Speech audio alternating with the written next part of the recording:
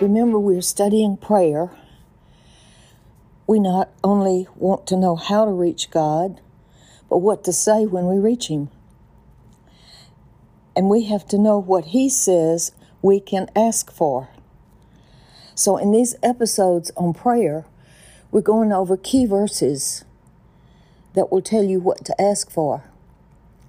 I think of it as having a bank account. You can have a large bank account, but until you write a check, you don't benefit from the money in your account. It's there, but you have to go get it out. And all these promises of God are there for you. And as a bank account, you can spend all your money and have nothing left. But when you avail yourself of the resources God makes available, there's an unlimited supply. It never runs out. As long as we are alive, we have access to His resources. But we must educate ourselves to know what they are. That's why I love the word joy. It's not a feeling. Joy is knowledge. The Webster's Dictionary, remember, it says joy is the knowledge that you will possess something good. If I know God loves me and has my best interest at heart, no matter what happens to me, I can be sure that God will turn it into good. Remember the verse in Romans? It says, all things work together for good to those that love the Lord, that are called according to His purpose. Well, you have to know what His purpose is. And it is to conform us to the image of His Son, to make us more godly, more like Jesus Christ. Now, we have a problem that He didn't have. We have a sin problem, and we have to take care of our sin problem to maintain our fellowship. And we go through the name of Jesus Christ to the Father, who created everything and owns everything and knows everything. Now, we've already studied that we can be loving with no effort of our own. But we have to put away the hate and bitterness and resentment and malice. And then He will cause our love to increase and abound. It's so much more fun to go through life loving than hating. We can have joy. He teaches us. He said when the Holy Spirit comes, He will teach us the truth. And that's why we study the Bible. And then He reveals the truth in the Word to us. And He is a God of hope. But I want to emphasize in this episode the word peace. Peace is what's needed in the world today. And I believe we have to start with ourselves. We can change the course of history, but it has to begin in my heart.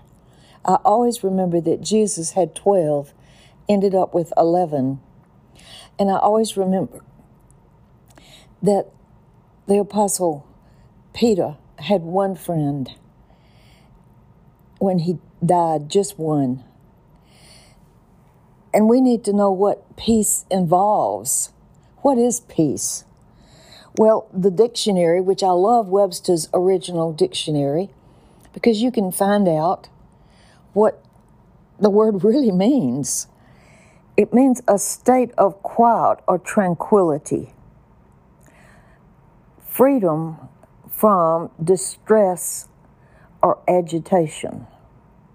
Imagine living a life of quiet and tranquility.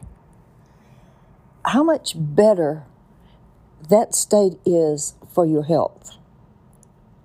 Stress can cause harm to your physical being. Stress can harm your digestive process. Stress can harm your bones. When you're all uptight, you tense all your muscles. And that is not a good way to live your life. So God says in John chapter 14, verse 27, listen to this. He said, peace I leave with you. My peace I give unto you. Not as the world giveth, give I unto you. Let not your heart be troubled, neither let it be afraid. you could take that one verse, apply it to your daily life, and you would be changed forever. Peace is a gift from God. Well, how does He give it to us? Well, over in Isaiah 32:17, it says, the work of righteousness shall be peace, and the effect, quietness and assurance forever. You see, your behavior matters, not only in your relationship to God, but in your relationship to your family and to all the people around you. What is the work of righteousness? It isn't the gift of righteousness, it's the work. It's what you do. If you choose to do the right thing, the result will be peace and quietness and assurance forever. What a way to live. This world is on a fast pace, and it's just upside down. Right is wrong and wrong is right. And Christians are being laughed at and scoffed at. And I wonder what would happen if we started walking the talk, if we would be the person God wants us to be. And we can only be that person when we allow Him to change us and empower us. So peace is not only freedom from agitation and disturbance, it's freedom from internal commotion. It's freedom from private quarrels. It's freedom from fear and terror and anger and anxiety. It's the quietness of mind to live in harmony. I love the next thing it says, to be silent, to suppress your thoughts, not to speak. How about that? There's a time to speak, and there's a time to be quiet. And we need to learn when to be quiet.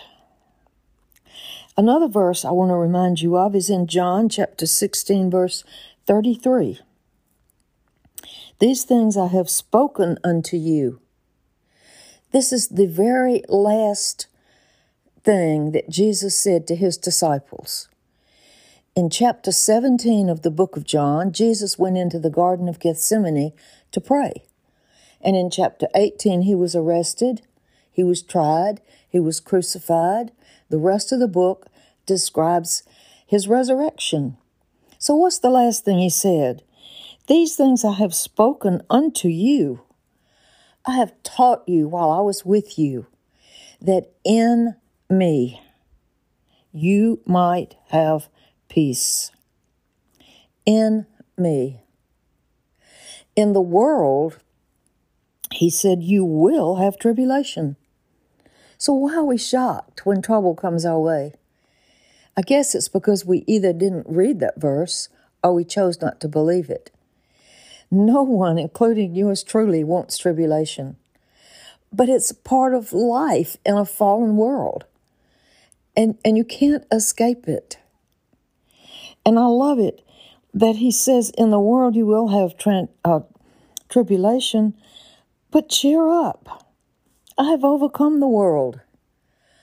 Did it ever occur to you to cheer up in tribulation? Because it's through the tribulation, when you turn to the Lord, that your faith grows. And when your faith grows, you believe Him for more and more every day. You get up in the morning and you trust Him to care for you that day. And I just encourage people, sin is important, but don't focus on your sin all day. That is so depressing. And you live a roller coaster life. You get up every day and you say, Lord, control me. And when I sin, you convict me. Not to condemn me or to make me feel bad, but so I can then confess it and maintain a clean heart and maintain direct communication with you and enjoy the day. If you're always focusing on what I'm thinking and what I'm doing and what I'm saying, it will almost drive you crazy. And that's no way to live a peaceful life in the Lord. He says, in me you'll have peace, not the world's peace. Now, we found out, he said, I give you peace not as the world give it. So how does the world give us peace? Well, there's a lot of ways, but there's a great big difference. The world's peace is fragile and easily destroyed and easily broken. One phone call, one letter in the mail can break you if you allow it to. And so when that phone call comes or that letter arrives, what should you do? When it's devastating news and tribulation is almost promised in your future, you say, thank you, Lord. Thank you that this letter and this phone call doesn't have to destroy my peace, because my peace comes from you, and that's permanent. It's not fragile. It's not easily broken. And it allows me to live in a state of tranquility. When you panic, it's self-destructive. So take to heart God's gift of peace. Choose to do the right thing, and that will produce His peace. He gives it to us freely, without obligation, with no cost, and it's available for the rest of our life. How exciting it is to me to know that when I maintain my relationship, my fellowship to the Lord, I have access to all these promises. And remember, as my friend Alexa, I have to call her name, and she lights up and is ready to do what I ask her to do that is included in her program. Thank you for listening. Share it with a friend, and God bless you.